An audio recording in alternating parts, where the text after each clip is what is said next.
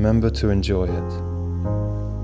In our push to better our lives and our situations for ourselves, family, and the world in general, remember to enjoy it.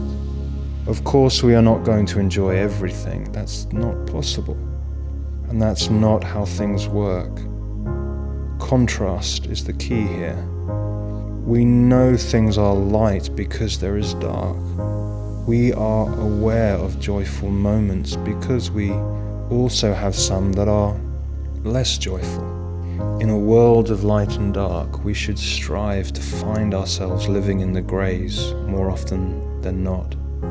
That balance point between light and dark. Like a professional athlete, we train at 70% and push ourselves to 100% when needed at specific times.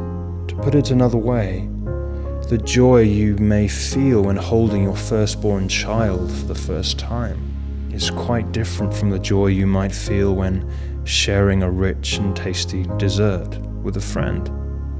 All of it is part of it. Part of existence, the darks, the greys, the lights.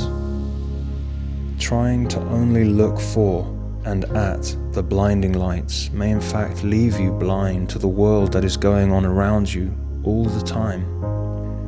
It doesn't stop, and beautiful things of all intensities are happening around you all the time. There are also things happening around you that are just fine as well. Fine could be the beautiful walk on a rainy day, or the bad movie and the below-average takeout with a friend, family, a partner. Fine can be good too. Remember to enjoy it. In your quest to better yourself, to do grand things, to confront and work on and with your demons, to be all you can be for you and the people you care about. Learn to enjoy what you can.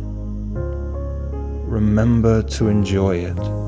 Find moments to enjoy the small things, the big things, the lack of things.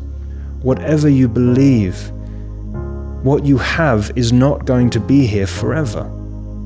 So take some moments, and yes, I mean take some moments every now and then to enjoy it. While it's here, while it's around, before it's gone.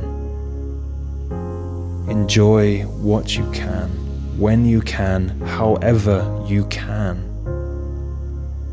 Remember to enjoy it.